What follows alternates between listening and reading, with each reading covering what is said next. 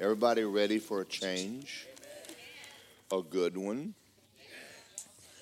More of God. All right, go to Bible. Get your Bibles. Go to Exodus chapter 33. Last week, does anybody remember what I preached on? Glory. Glory of God. What is the glory of God?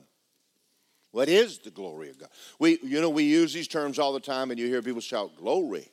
And you hear people talk about the glory of God, but what is it? The glory of God is the presence of God. It is the manifested presence of God.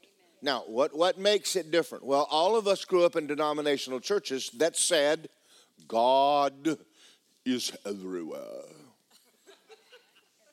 And He is.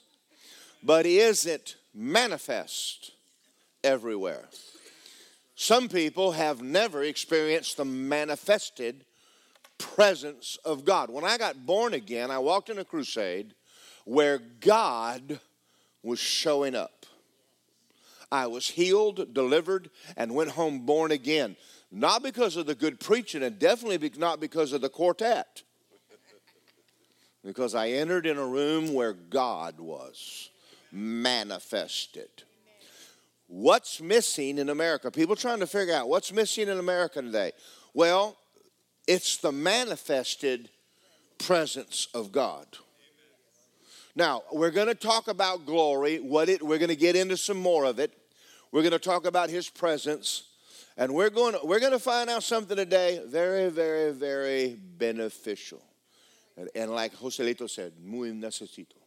Wasn't that cool in Spanish? For all you people that are Spanish, you should say, Gloria a Dios.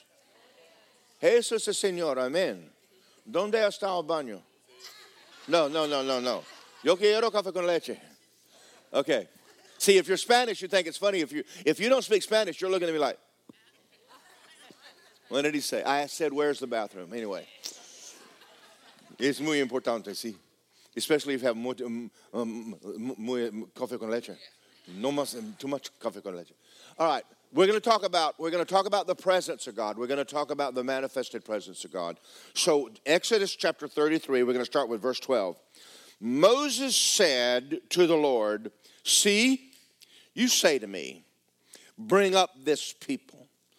You have not let me know whom you're going to send with me. You said, I know you by name, and you found grace in my sight. But now I pray, if I have found grace in your sight, show me your way, that I might know you, that I might find grace in your sight and consider this nation, they're your people. That's cool. See these 3 million people? Not my problem. They're yours. Don't you ask me to do anything with them because I don't know what to do with them. You better do something with these people. So he's asking for something. He said, I want to know you and I want to know your way. Now you understand, he has no Bible to go to find out what God is like. He said, I really would like to know something about you. You know, are you short-tempered? What is it about you? I want to know something about this guy who's carrying us off into a desert. I mean, if you go on vacation, you really might want to know something about some people. Verse 13, again, I pray if I found grace to your sight, show me your way. I want to know you. Verse 14, and he said, my presence will go with you and I will give you rest. I'm taking you out, I'm going with you, and I'm going to give you rest. He didn't say I'm going to make life hard on you. He didn't say I was going to make it more difficult. I'm going to make life easier. Now I just want to jump ahead of myself real quick. Jesus said in Matthew, my yoke is easy. If your Christianity, if your life is nothing but 9 to 9, working yourself to the bone, barely making it 6.5 or 7.5 days a week, you need this message. Because this is not the way God designed you to live on this planet. He designed you to have life and life abundantly. He wants you to prosper, but he said, I will prosper you and add no sorrow with it. You don't have to neglect your kids to prosper. You don't have to kill your body to prosper. You don't have to become a nervous wreck. And you don't have to bow your knee to the world in order to make it today. Now, I'm going to show you there's a massive difference in walking with God and not walking with God, and it's becoming way more evident now. So let's move forward, okay? My presence will go with you, and I'll give you rest. And he said, if your presence doesn't go with us, we ain't leaving. I think it's time for us to start saying, God, if you don't come to church, I'm not either. You want me to go? You go with me. Because don't you send me out there by myself and say, how was it when I get home?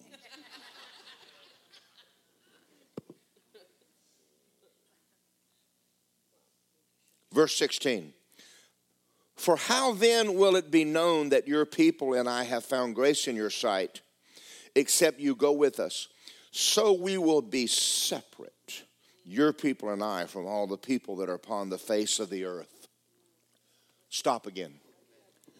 God does not want you to look, walk, talk, and act like the world. He separated you from the world, and he wants you very different from the world. The world has nothing to offer you. When you die, do you want to go to heaven? Why? Because God is there. Okay, do you want to go to hell? Why not?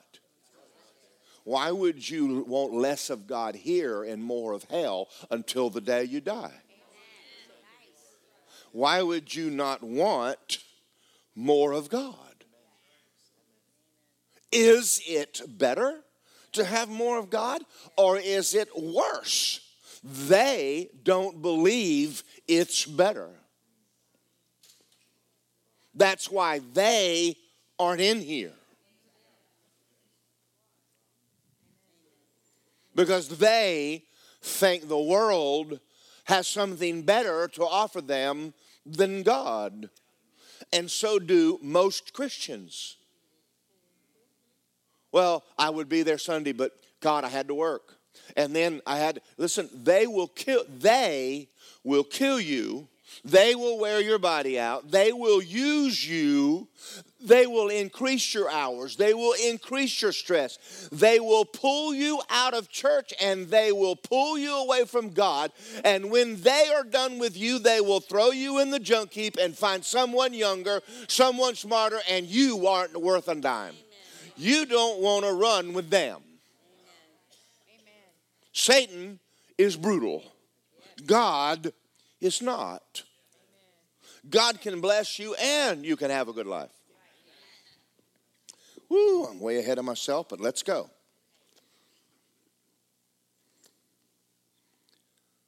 Verse 17, so the Lord said to Moses, I also will do this thing you have spoken, for you have found grace in my sight. I know your name.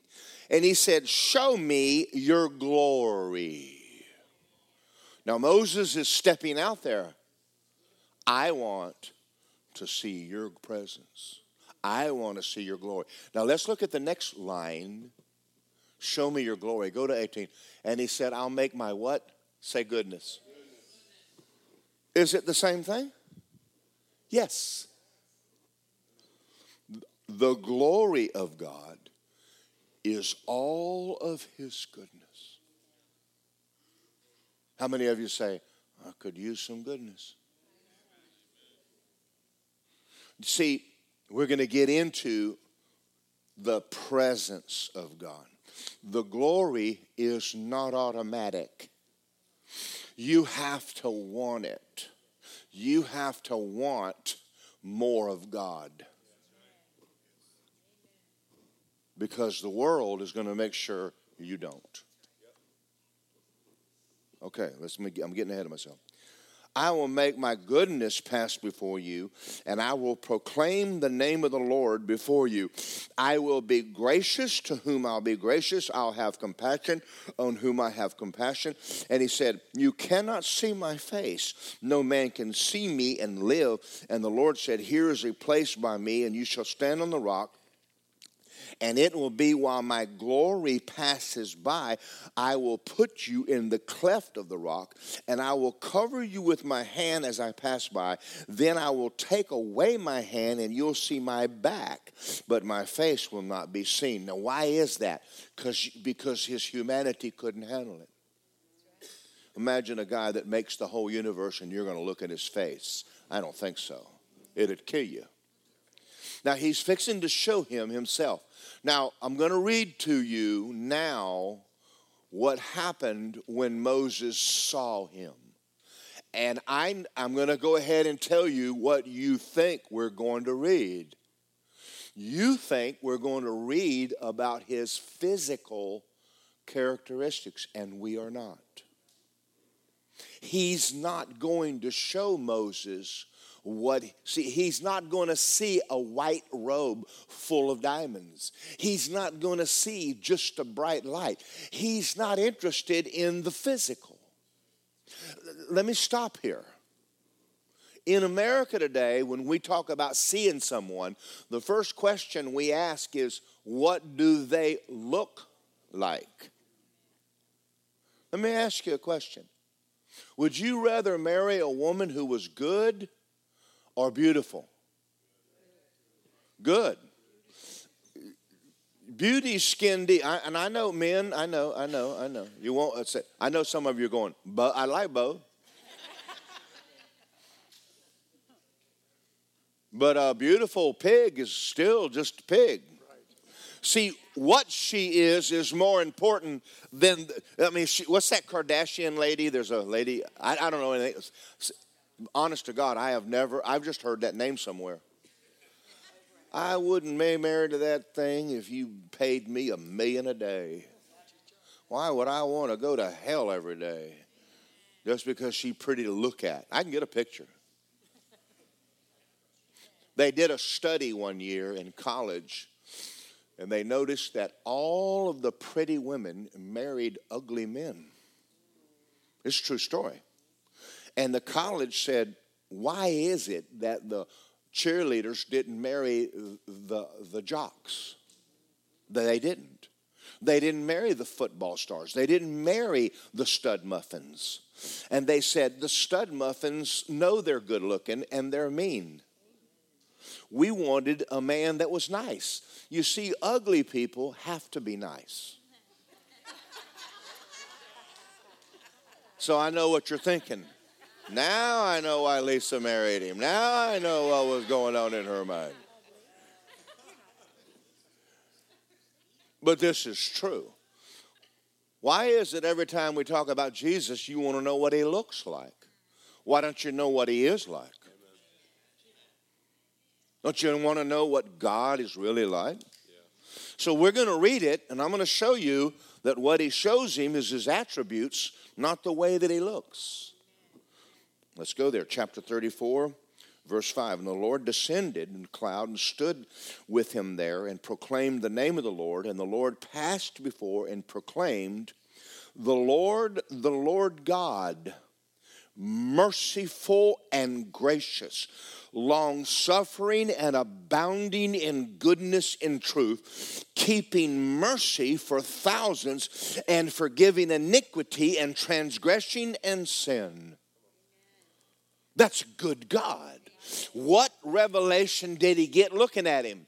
He is a good God. He's a merciful God. He's a loving God. He's a faithful God. He's a good God. What did you say? I saw a good God.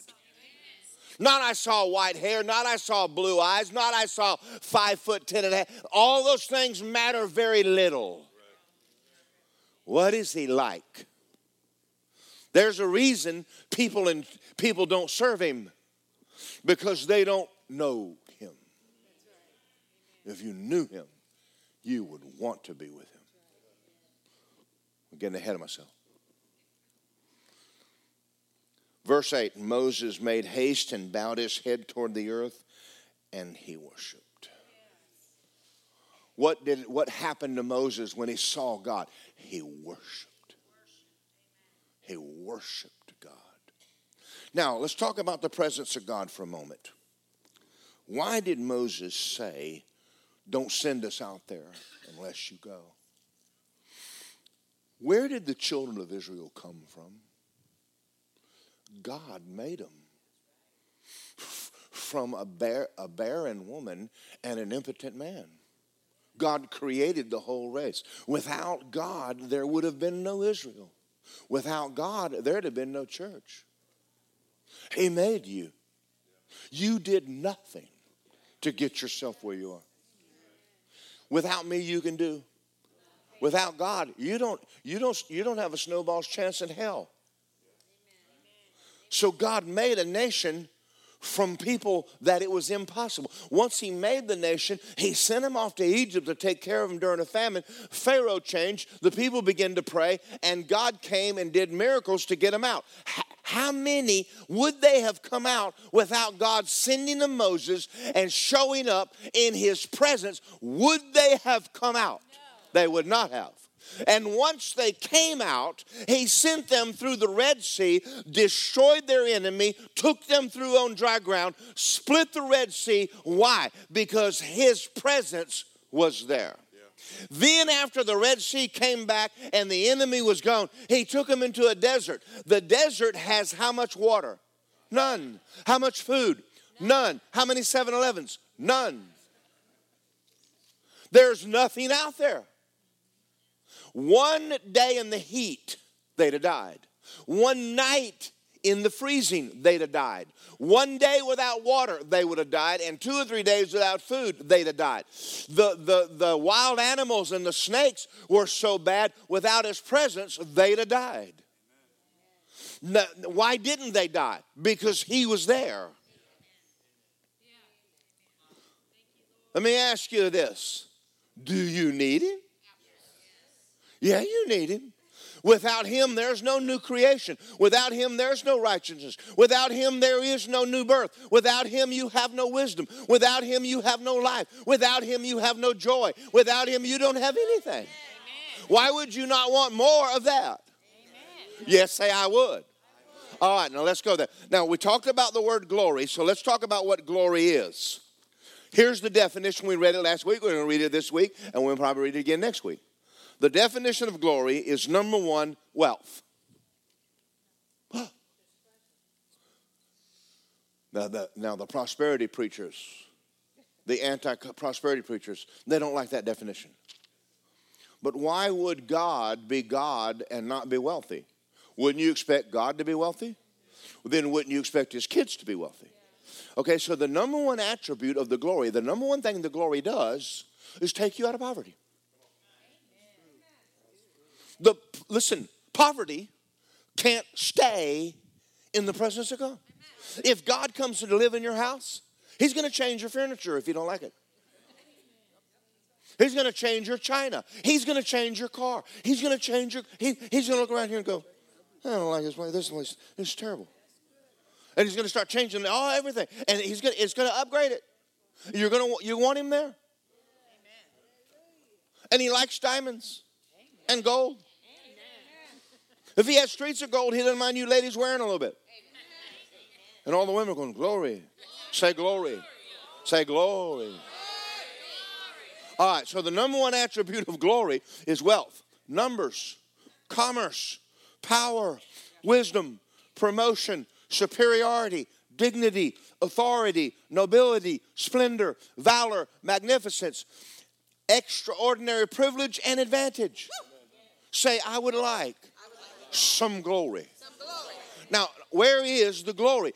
The glory comes when you're in his presence. And it only comes when you decide, I'm going to get in his presence. You have to say, don't you send me out there and you don't go with me. Now, we're talking now about working on you to get you to wanting to come to church more than you need to want His presence. You have to want it, or He ain't coming. Listen, this church can dry up like the Methodist. This can dry up like the Baptist. This can dry up like a Catholic church. God don't owe anything to this church. You either seek Him or He ain't coming to your church either. Amen. Right. I've already told Him, if you don't come, I ain't either. I don't want a church that He don't come. But if He comes, and if He comes, and He will come, if you want Him to come. He don't like rude people either. Okay. God is a creator. He is life. He is peace. He is joy. He is prosperity. And He is wholeness.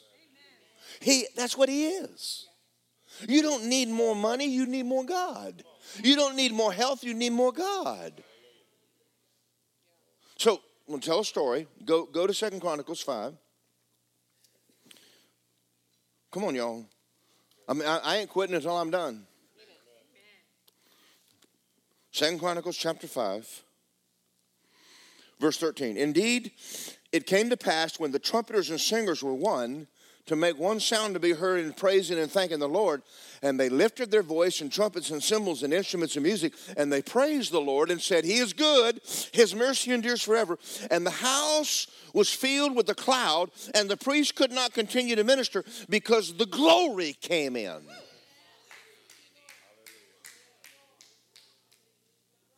Now, listen to me. When the glory comes in, Charlie, everything in your life is going to change, and you aren't going to do anything. He's just going to do it. Yes, amen. What did you do to get born again? Nothing. You got in His presence.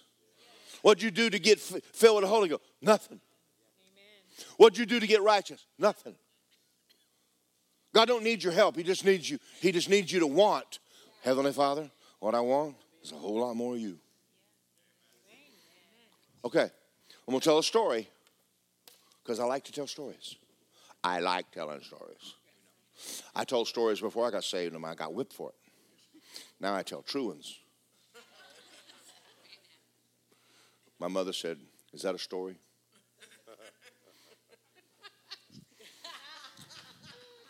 What'd you do with your homework? The dog ate it. That's the story.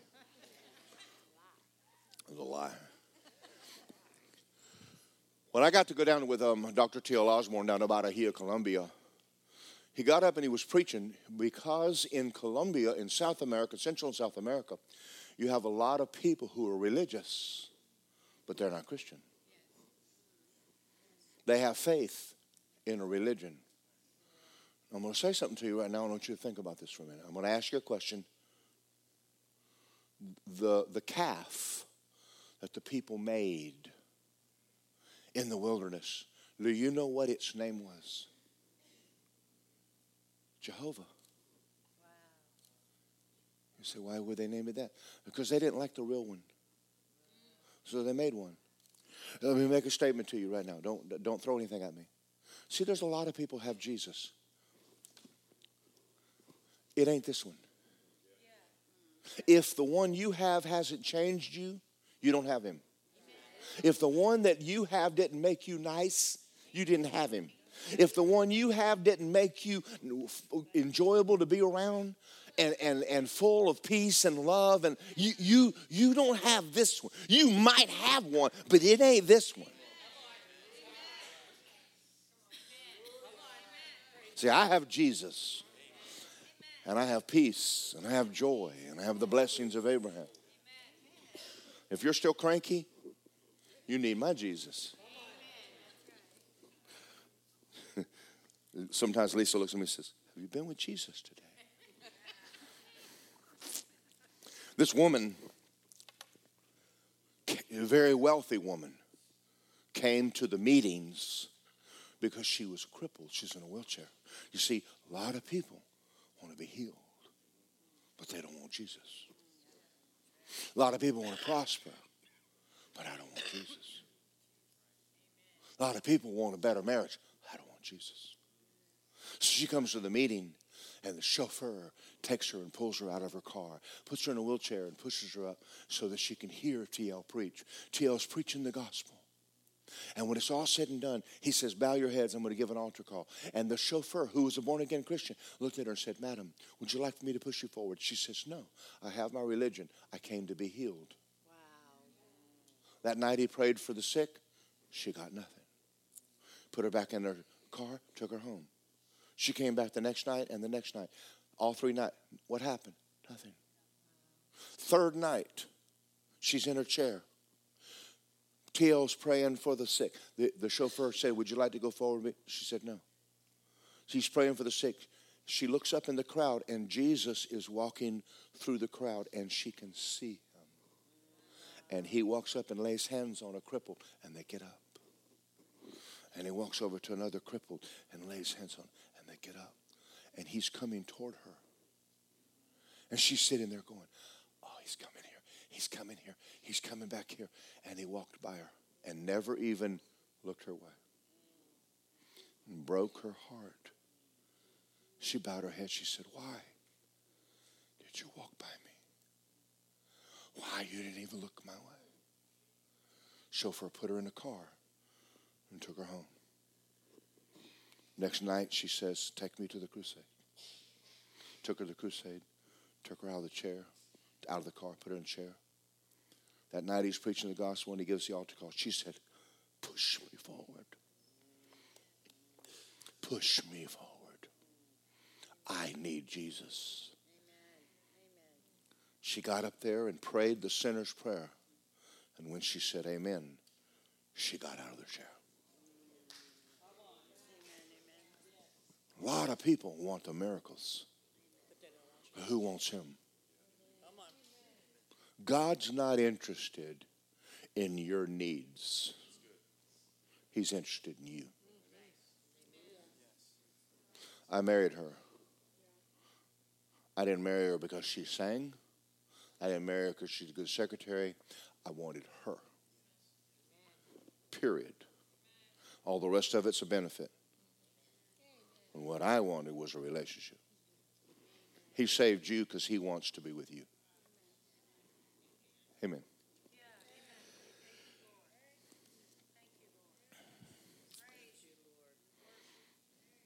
I've got another book I want to show you.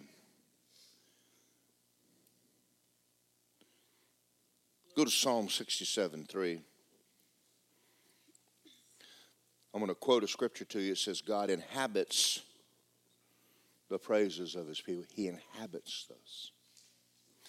In a moment, I'm going to show you a video, but before that, I'm going to show you something in a book. This is a book, one of my favorite books. If you are of African American descent, you would enjoy this book. This is a slave named George Washington Carver. Do you know who he is? He saved the South. A black slave saved the South that made him a slave. He taught them how to rotate crops and saved their crops. He taught them how to plant peanuts other than just cotton. And when they had too many peanuts, he taught them how to make peanut butter and milk and glue. And he was an inventor. And he was a very, very, very wise young black slave boy. You know how he got it? He had a room that he says, in the morning I go meet with the Creator. And he shows me his secrets. The Creator can make you a creator. The Creator, see, you don't need more money. You need more God. You don't need more education. You need more God. Amen. You don't need more health. You need more God. Yes, sir. You say, I don't know what to do. Why don't you go spend some time with him? And see what happens when you go into the glory. Did the children of Israel do okay in the desert? Water where there's no water, food where there's no food, heat where there's no heat, air conditioning where there's no air conditioning. That's a pretty good story. All right. Now, I'm going to do something right now, and I need to give you a disclaimer. We're going to watch a video. The reason I want to show you this video is two reasons. Number one, a picture's worth 1,000 words. Now, I almost hesitated not to show you, and I'm going to tell you why. The video's slow. It's made in the 80s. Now, what does that mean to us? Because we've gotten to where if you don't have like 1,000 megabytes a second, you bore easily. I mean, if in the new movies, all the new ones, they drive me crazy because it's 2.5 hours of running, killing, jumping out of automobiles, jumping out of airplanes. In other words, every movie has to be crazier than the first one until the whole movie is completely insane. When I watched cowboy movies, there was one fist fight in 30 minutes. Now it's complete fist fight for 2.5 hours. I mean, and the guy lives out of it. I mean, it's just so. Listen, I'm telling you all this because this is a slow era, and I don't want to lose you. I don't want you to go to sleep. So I'm going to tell you what the video is about. It's about a village in Guatemala. In the village, I didn't show you the first part of it because I don't want you to go through 15 minutes of slow. I only want you to go through 10 minutes of slow. But in the village, when the preacher showed up there, all there was poverty and alcoholism and wife abuse. The village was idol worship, and it was just bad. A preacher went in and began to preach the gospel. And earlier in the video, you had to go back and watch it. They put a gun in his mouth, pulled the trigger, and the gun didn't go off. And he kept preaching the gospel. Well, he got a bunch of people together in a church, and they began to worship God. And through it, the presence of God showed up in the village. The presence of God. Not just a church. His presence came. 80% of the people were born again. They had 4 jails. They shut them all down. The food, and you're going to hear them talk about they had food that was it 4 times a week the trucks would leave to go take the food. Then it got to where it was like 40 times a week the trucks were leaving with food. All of the people in the village bought brand new Mercedes and paid cash. Say Guatemala. We're not talking Texas, Florida. We're talking about a third world nation that God came. If he would do that in Guatemala, could he help you? I'm pretty sure he could. So I'm going to show you the video, and I want you to pay attention till we get to the good part at the end, where you see the town full of the glory. And then I want you to pray with me that this church and the city of Apopka will experience the glory of God. Now, before we get in the video, let me make a statement to you. We talk a lot about Jesus. But there was so much glory on him that if he just touched your lunch, you could feed 5,000 people with it. If he just touched his clothing, sickness would leave. That's the glory. You and I were designed by God to carry. We are sons of glory. In us is the hope of glory. Our best days are ahead. If you go with me. Say, I'm going. All right, hit play. Delivered from death, Pastor Riscahe called his small flock into prayer. It was time to break the stranglehold of violence, superstition, and poverty. As the intercessors lifted their petitions heavenward, they were filled with a supernatural faith. We told the Lord, it is not possible that we could be so insignificant when your word says we are heads and not tails. We kept fasting 3 or 4 days a week, and every Saturday we held a prayer vigil. And that was what I think opened the door. People started to be delivered, men started to be saved and come to church. It was a tremendous, tremendous blessing. A revival, I would call it. And then after many signs and wonders started taking place and a lot of mass deliverances from demonic oppression, churches started growing. Is it true today that when people pray, cloudless skies will break, kings and queens will shake? Yes, it's true, and I believe it. One dramatic healing involved a woman named Teresa. A botched medical procedure had led to the onset of gangrene. Her internal organs were literally rotting. I was in a lot of pain, so much that I couldn't walk. My whole body was paralyzed, and I couldn't even eat or talk. She was very sick, and her condition got worse with every passing day. There was nothing we could do, so we decided to arrange her funeral because there was no hope for her. The house was filled with family members and neighbors had gathered outside. Everyone thought she was dying. The smell of death was everywhere. They called me to arrange the funeral, and on the way there, the Lord told me to pray for her. So I just went up to her bed and said, "In the name of Jesus Christ, get up." And she rose up instantly with no sickness in her body. I felt a warmth, and I saw a bright light above me. Then I opened my eyes, and I saw the pastor. I rejoice before the Lord for my healing, and I give thanks to God for my life. After they saw the miracle, my mother and all my brothers and sisters were converted.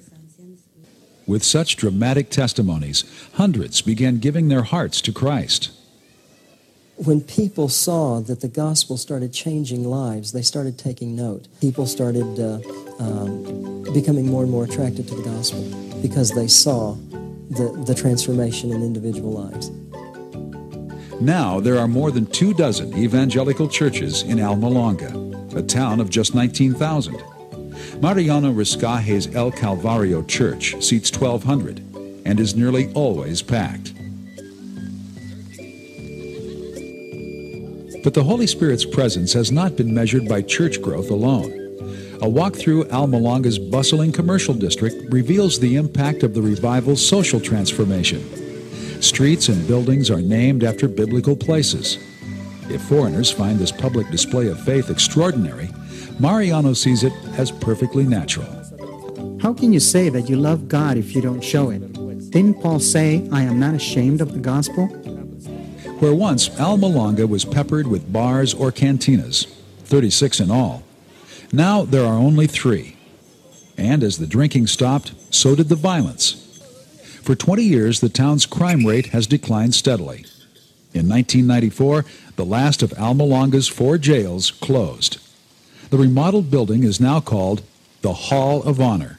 For Police Chief Santiago, these are the good times. You don't have any jails in town now? Ahora no hay ni una sola cárcel aquí en Almolonga. No hay nada. No, we don't have nothing. Because you don't need them? ¿Por qué? Porque no las necesitan. No necesitan cárceles ahora. No, porque no hay gente que cometa delito. No, because there's no people that do trouble. Sí, ya no hay más delito como antes. No, not like before. Even the town's agricultural base has come to life. For years, crop yields around Almolonga suffered from a combination of arid land and poor work habits. But as the people have turned to God, they have seen a remarkable transformation of their land. And Almolonga became a fertile valley. It is so fertile that the land is so good. They produce the best vegetables. They get as many as 3 harvests per year. They sell their vegetables to Guatemala, south of Mexico, and El Salvador. Before the spiritual turnaround, growers were exporting 4 truckloads of produce a month. Now they leave town 40 times a week. Nicknamed America's Vegetable Garden, Almolonga's produce is of biblical proportions. You have to see them to believe. A beet is 4.5 pounds. A carrot is this size. It is just unbelievable. It's bigger than my heart. Is that bigger than my heart? Oh, it's the greengrocer of Alma. Intrigued by the dimensions of these vegetables and the town's 1,000% increase in agricultural productivity, researchers from the U.S. and other foreign countries have come to Alma Longa to learn their secret. But the answer is not what they expected. The wisdom that God gave the farmers in Alma Longa produced better crops than the scientific methods yielded. And the farmers constantly give the glory to the Lord for producing the bountiful harvest. Before, when we harvested the radish, it would take up to 60 days. But when God came into town, it only took 40. And now, quite often, it only takes 25 days to harvest. You can see a parallel between the people's faith and improving soil. At the same time people started believing in Jesus Christ as Lord and Savior, the vegetables started growing. Once people were set free, they started working. Once they began to work, they gained financially. They started working the land better, and the land started producing better. Farmers pay cash for large Mercedes trucks and then emblazon them with Christian phrases. It is wonderful, and it is the result of the gospel transforming the community. Idolatry and superstition have fled, leaving behind a people dedicated to fervent worship and honest labor. Traditional Stoicism has given way to heartfelt exuberance.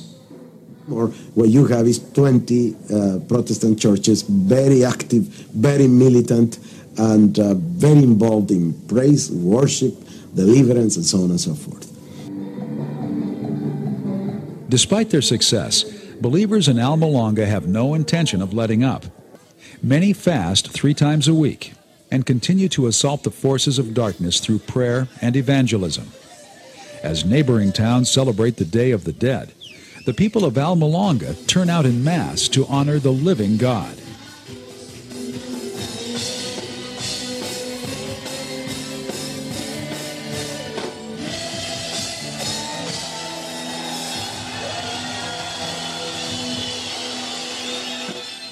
The town's born-again mayor welcomed a crowd of almost 15,000 into the market square. They gathered to pray for a continued expansion of the gospel in their valley and around the world. The price we pay for this is holiness and consecration. Prayer and fasting gives us victories over principalities. It wasn't a theological preparation, it was simply throwing ourselves to the Lord. I think in many cases when we talk about community transformation, we have a battle with unbelief. Is our God and is the gospel powerful enough to truly impact our community? Alma Longa teaches us yes. You had a community given to idolatry, witchcraft, alcoholism, disruptive families, and now you have a community transformed. And that's a good picture to us that yes, God can do it there and He can do it in my community. God has lifted us and we need to take advantage of this opportunity. We are a generation that God is going to use in the transformation not only of our community, but the whole world. It is a beautiful spectacle to go and see the effect of the gospel, because you actually can see it. And that's what we want for our communities, for our cities, and for our nations. Woo! Say more of God. What we need, more of God. Now, why am I doing this? Is that awesome? So let me ask you a question. Do they need American money? They don't need American money. They need gospel. Listen to me. He didn't tell you and I to go build hospitals overseas. He didn't tell us to go over and give everybody American money and to put their faith in America. And he also didn't tell you to put your faith in the government of the United States.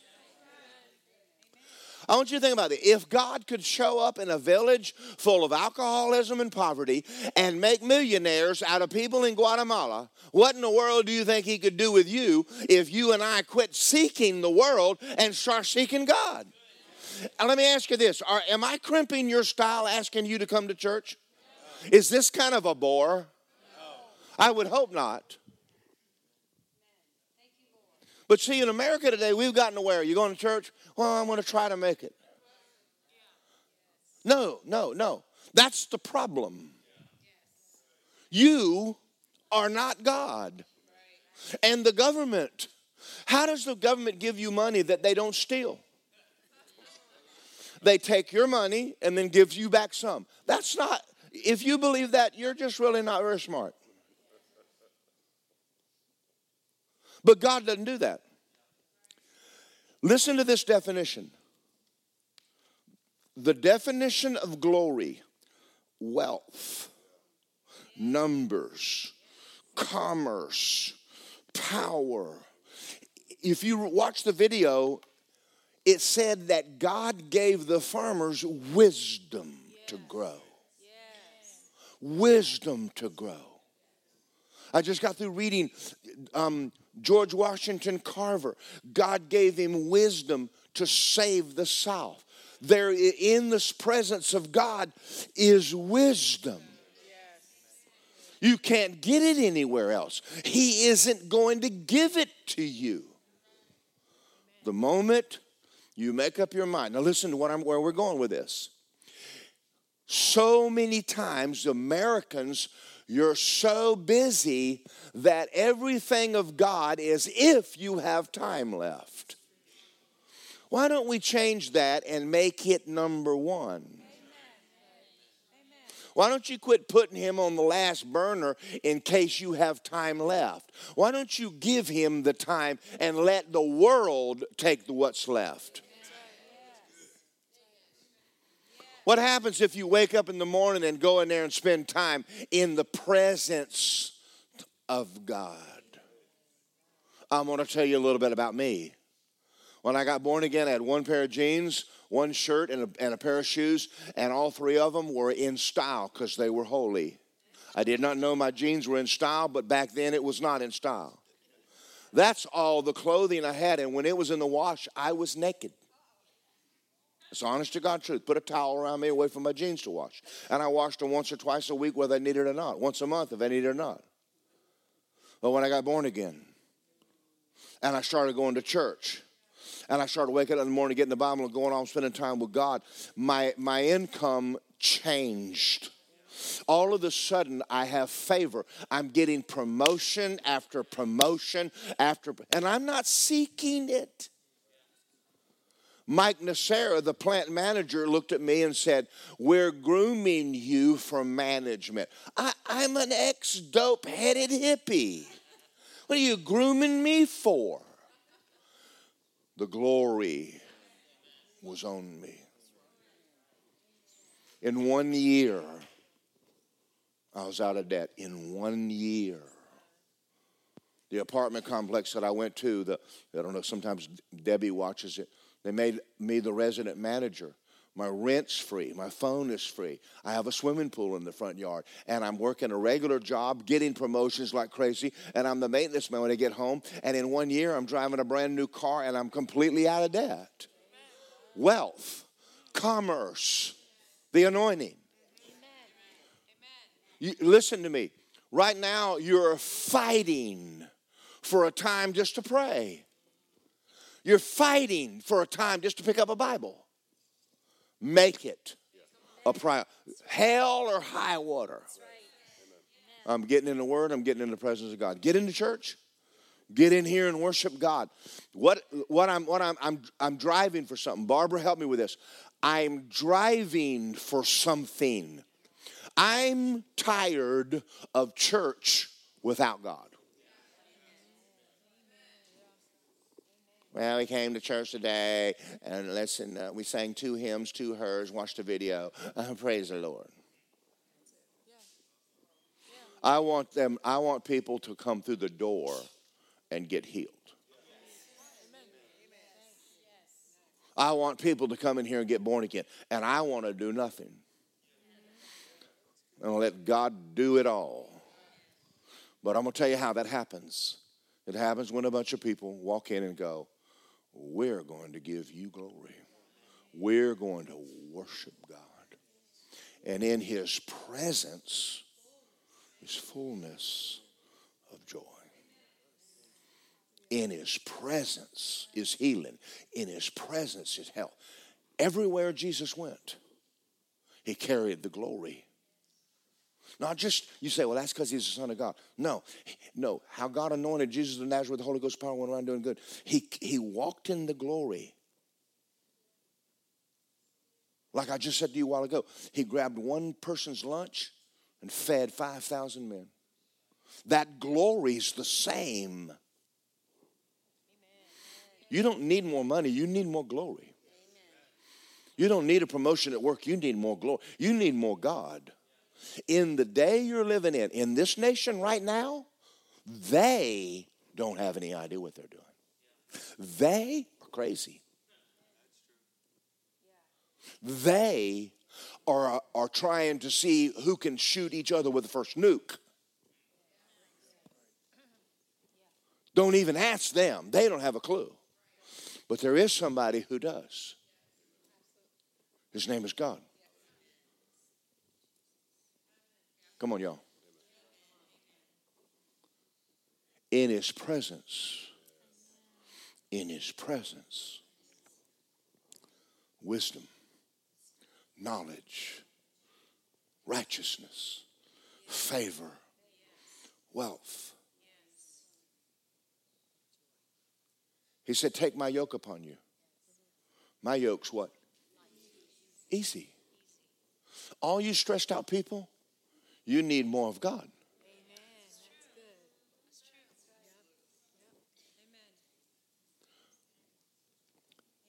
There's another scripture that says, he that comes to God must believe that he is and a rewarder of those who what? Diligently.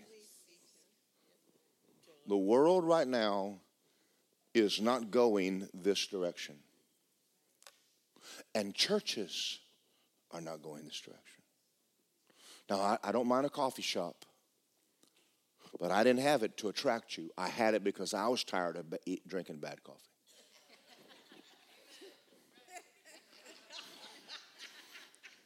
Very selfish.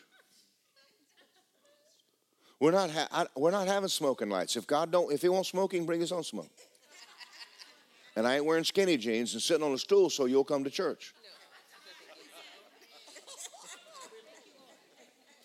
You don't want to see me in skinny jeans. You don't want to see me in skinny jeans. All right, I got one more scripture. Psalm 67:3. Look at Psalm 67:3. Let the people praise you, O God. Let all the people praise you. Let all the nations be glad and sing for joy. And you shall judge the people righteously and govern the nations on earth. Selah. Let the people praise you, O God. Let all the people praise you. Then the earth shall yield her increase. You say, I don't know what we're going to do in the days ahead. I know exactly what I'm going to do in the days ahead. Now I'm going to say something political now. The Democrats or the Republicans have no control over carrots and beets and lettuce and peas. That's right. Amen. And apples and pears and bananas and fish. If they could, they would. Absolutely. But they haven't figured out how to regulate it yet. Thank you, Jesus. He'll send rain on the just. Let me tell you something. When the glory hits you, you're going to be successful. I don't care what anybody says.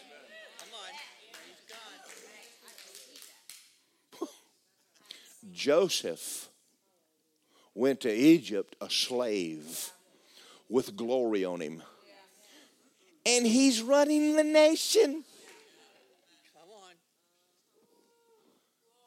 David was only a little shepherd boy, and someone rubbed glory on him, and he became a mighty warrior and rich. Everybody the glory touches succeeds. I'm going to get way ahead of myself now. There's coming a day when the glory will fill the earth. And this place will look better than Disney everywhere.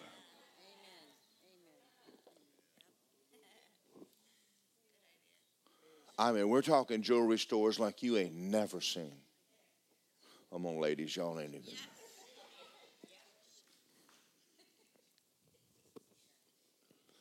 Isn't God good?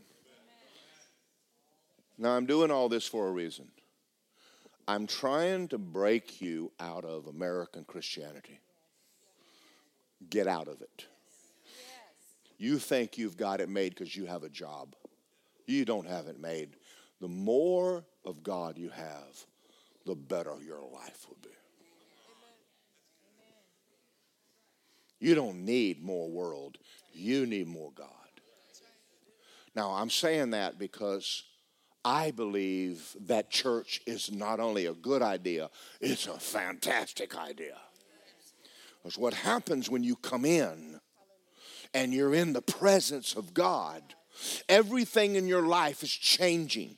Now, let's talk about your families right now. You know what your kids, you've already talked to them until you are blue in the face. What would happen if you came home full of glory?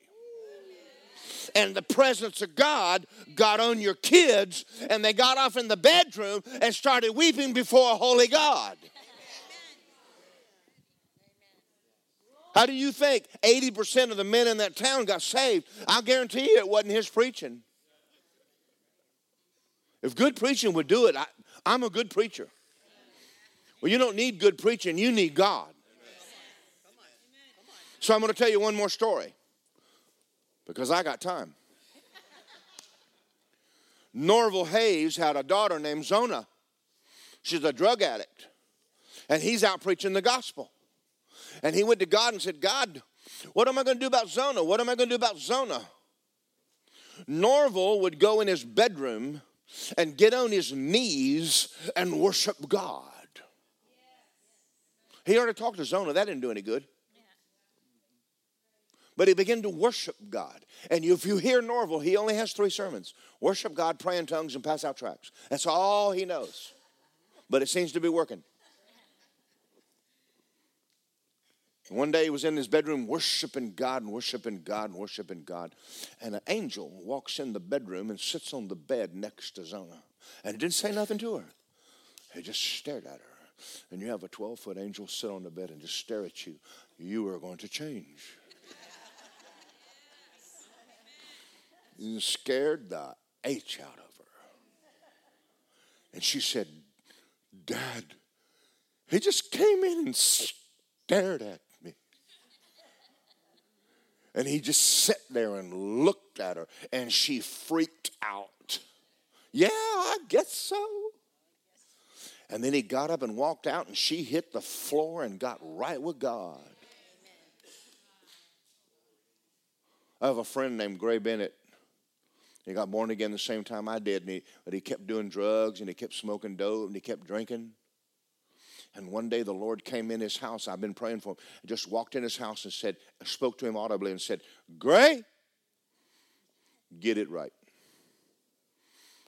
Scared the heebie-jeebies out of Gray. That was his last joint and his last beer. He got his Bible out and bought him a brand new pair of Red Wing boots and started going to church. Brand new Red Wings, brand new white T-shirt too. That's what country folks do when they get right with God. Lisa will tell you that's true. I'd go to his house after that, and he'd sit in his living room on the couch and read his Bible and soak it with tears. He was so on fire for God. All he had was just one encounter with God. Come on, y'all, help me out. Come on. I have a thing in my office. 50,000 people. There's only 50,000 in Apopka. That's enough. Anybody ready to believe me for the city? You know how it's going to happen? God is going to do it. Say, God is going to do it. But you know what me and Adam are going to do, and me and Lisa? We're going to go home and pray in the Holy Ghost and spend time with God.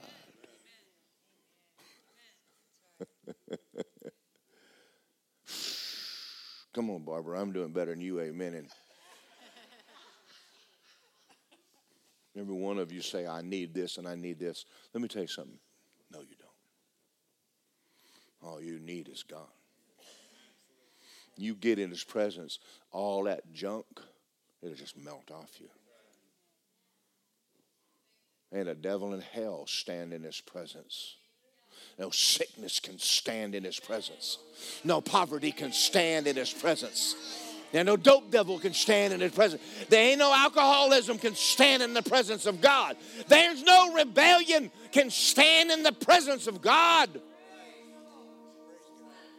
So if you want your house to change, get it full of the presence of God. How do you do that? Get you full of the presence of God. I have a saying, I am a revival. And I'm not even done with me yet. I'm fixing to get worse.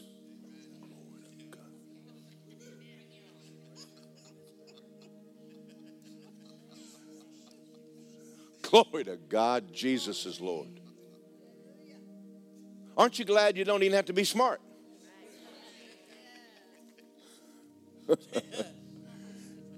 Aren't you glad it ain't got nothing to do with your education? Aren't you glad it don't have anything to do whether you're male or female, fat, skinny, ugly, or handsome? Aren't you glad God uses ignorant people? Moses was a stutterer. You get the glory of God on a man, and I'm going to tell you something. Paul was a mean Pharisee. Turned out to be the greatest man of God in the world. And glory hit him. Say, give us glory. Fill us with your glory. Fill us with your presence, Heavenly Father. Fill us with your presence. I said all that to say this. You have to make a decision that I'm going to seek God. That means the phone, sometimes you have to go, shut up. Put the Facebook down. It ain't helping you. Put the Instagram down. That ain't doing you good. And TikTok, that ain't helping you. And all your gossip sessions, that ain't helping you. And all the other dumb stuff you're doing, it ain't doing anything. There's nothing wrong with some of that, but listen, don't make a life out of it. And the more God you have, the more God you're going to be like. Now, I'm not into it now. I'm going to get into this next week, hopefully. You were designed to carry glory. Come on, boy. We're just talking about glory coming in the church. Wait till it comes in here and gets on you and you walk out with it.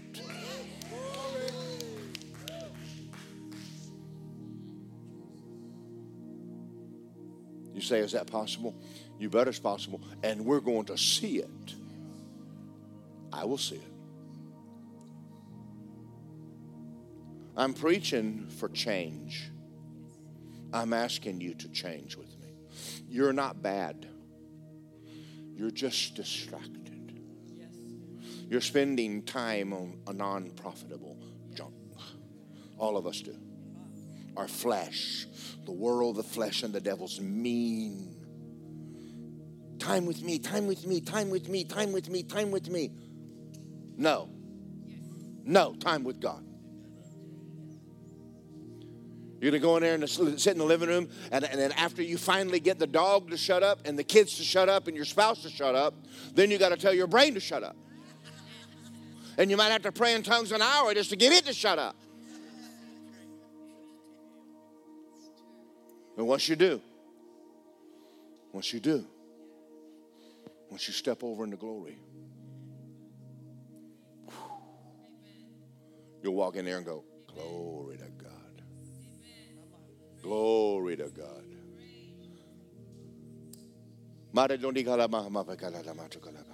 Father God, thank you for the glory of God. Father, this morning we just read where Moses says, we're not going in the desert without your presence. We're not going out there without your presence. Father, I pray everybody in the sound of my voice right now say, I'm not going anywhere without his presence. I don't want to live on this planet without his presence. I don't even want to get up and go to work without your presence. I don't want to go through marriage without your presence. I don't even want to get up and go do my job without your presence. But I want your presence. And I've seen this morning what happens in your presence. All kinds of good stuff happens in your presence. So I know that this is not a waste of my time. The devil lied to me. He lied to me. What I needed was more of you. What you did in George Washington Carver. What you did in Jesus. What you did in David. Do in me. What you did in Guatemala. Do here. Father, we all have family members that need Jesus. What they need is your presence. I can't ask you to get on them if I'm not willing for you to start with me. Like the woman, I'm not after healing. I'm after you. I'm not after wealth. I'm after you. I'm not after a Mercedes. I'm after you. I already know all those things will come. Starting today, I seek your face. You're number one. You're number one, Father God.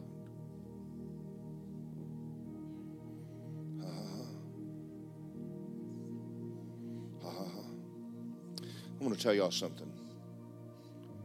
I've been saved how many years, Lisa? 40-something? November 16, 1975. Somebody do the math. That's 25 plus 22, 23. Did you know it's more difficult for me to walk with God now than it had ever been? You thought it would be easier. It isn't. It's harder. After you're wealthy, it's harder. See, when I got saved, I didn't have any distractions. I didn't even have anything. You say I have money to go out? No. Money for gas? No. New clothes? No. All I had was a Bible, and I spent a lot of time in it. I had anything else to do. Church, the only entertainment I had. I didn't have Facebook. It's harder now.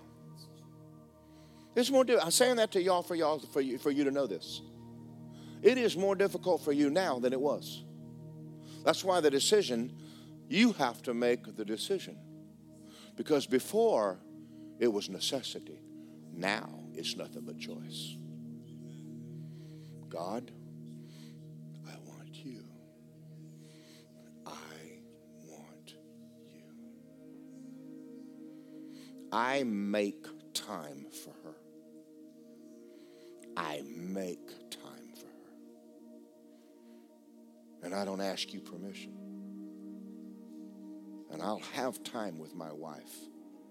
No matter what's going on, I will make time. When we were in Tennessee, we didn't go walking through the park. We went walking through the woods, went deer hunting together, watched coyotes. We had fun. Cooked dinner in a camper together. But I love being with her. But I'm going to tell you something. It is a high priority. When I wake up in the morning, I pick up a Bible. And I go in my living room. And I bow my head and I go before I start my day. And spend time with you. You're my highest priority. Everything I am, everything I ever will be is because of you. And I'll just sit there and thank him, pray in the Holy Ghost, and just love Jesus. It is not a waste of time. My kids need it. Your kids need it. I have to have that anointing on me. You do too. And I say, God, I'm not going into church this morning. If you don't go with me, I am not going. If you don't go to church, I ain't either. I don't want a dead church. And this one can die like a Catholic church, and this one can die like a Baptist church. And all you have to do is show up and not care. I heard a sermonette. You can wake up and go, God, I'm going to turn the world off right now. This is me and you. It's me and you. Your children need parents on fire. They don't need a sermon. A fireplace is worthless if there ain't a fire in it. It's cute. You know, the TV sets, when I come to your house, turn it off. Flickering TV set, that's not a fire. A real fire's got heat coming out of it. A real Christian gets something coming out of that person. I don't want you to look like a TV screen. I want you to be a real dead burned fire. And you ought to put wood in it if you want heat. That fireplace is over there going, I'm going to need a couple more sticks of that wood if you want.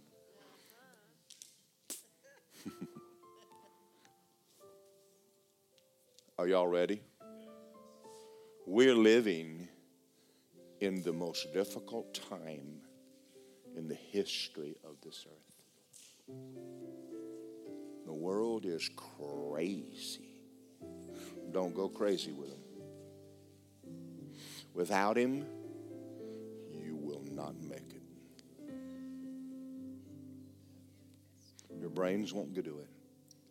Your job won't do it. You are going to need God. But if you have him, he said, I'll give you rest. And it'll be easy. My yoke is not a burden. I'm going to pray one more time, and I'm going to give this to Lisa. Heavenly Father, I have come in here today, and I have preached my heart out. And I'm trusting right now, you said we would know truth. Truth would set us free. I believe the video says way more than I could say. We watched what you did in a village. That whole village changed because you showed up. And it showed up the day they started asking you to show up. I pray everybody in the sound of my voice would start thinking seriously about what we're doing with time. And what we're doing with the time you've given us. How are we spending it? Are you number one? Because we can see that is good. If there's anybody in the sound of my voice that hasn't been putting you as number one, I pray that right now you just forgive them, wash it in the blood, and let's go. But I'm trusting you right now for a move of God beyond anything that Daryl and Lisa can do. Beyond any human can do. I'm asking you to change lives, heal bodies, and pull people in this church out of poverty. But only as we seek your face. You gave us the formula. Draw near to me, I'll draw near to you. In your presence, you inhabit the praises of your people. You inhabit our praise. I pray that after today that we would understand that when we talk about worshiping God, it's not a side issue. It's the issue.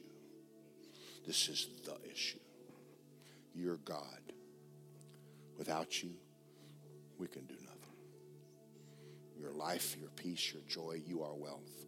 You are healing, your health, you're everything. And we thank you.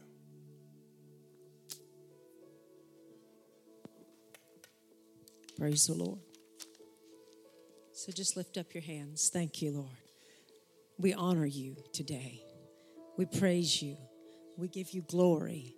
We thank you for your goodness. We will make the choice to worship you, to praise you, to honor you, to put you first in our lives, in our week, in our day. And we thank you for that in Jesus' name. As the altar workers are coming forward, I would invite anyone that does not know Jesus first as personal Lord and Savior. 2 Corinthians 5 says, Jesus died for all. So it is as if all have died. If someone did your prison sentence for you, you don't have to do it. So it's as if it's been wiped out. So he said he is not imputing anybody's sins. He's not holding sin against you. He took it. He went to hell. He took your sin. All he's asking is for you to receive what he did. And so this morning, if you've never said, Jesus, come into my heart, thank you for not holding my sin against me. Thank you for washing me in the blood. You'll be saved. Born again, full of God. He will come and fill you up and take you to heaven when you die. If you've never done that or don't remember doing it, come. We hope you enjoyed this message by Word of Life Church. We just wanted to let you know there's a lot more content on our website at wolapopka.com. From our YouTube channel, to our podcast, to our SoundCloud, and many more events. We also wanted to let you know that we love giving you these messages. And it helps us too, that if you would love to give to what we're doing, it helps keep all these messages free. You can just simply go to our website and click the big Give Now button. Or you can text 407-955-5345. And remember, our pastor's vision is this: we grow Christians. So we thank you for listening, and we'll see you next time.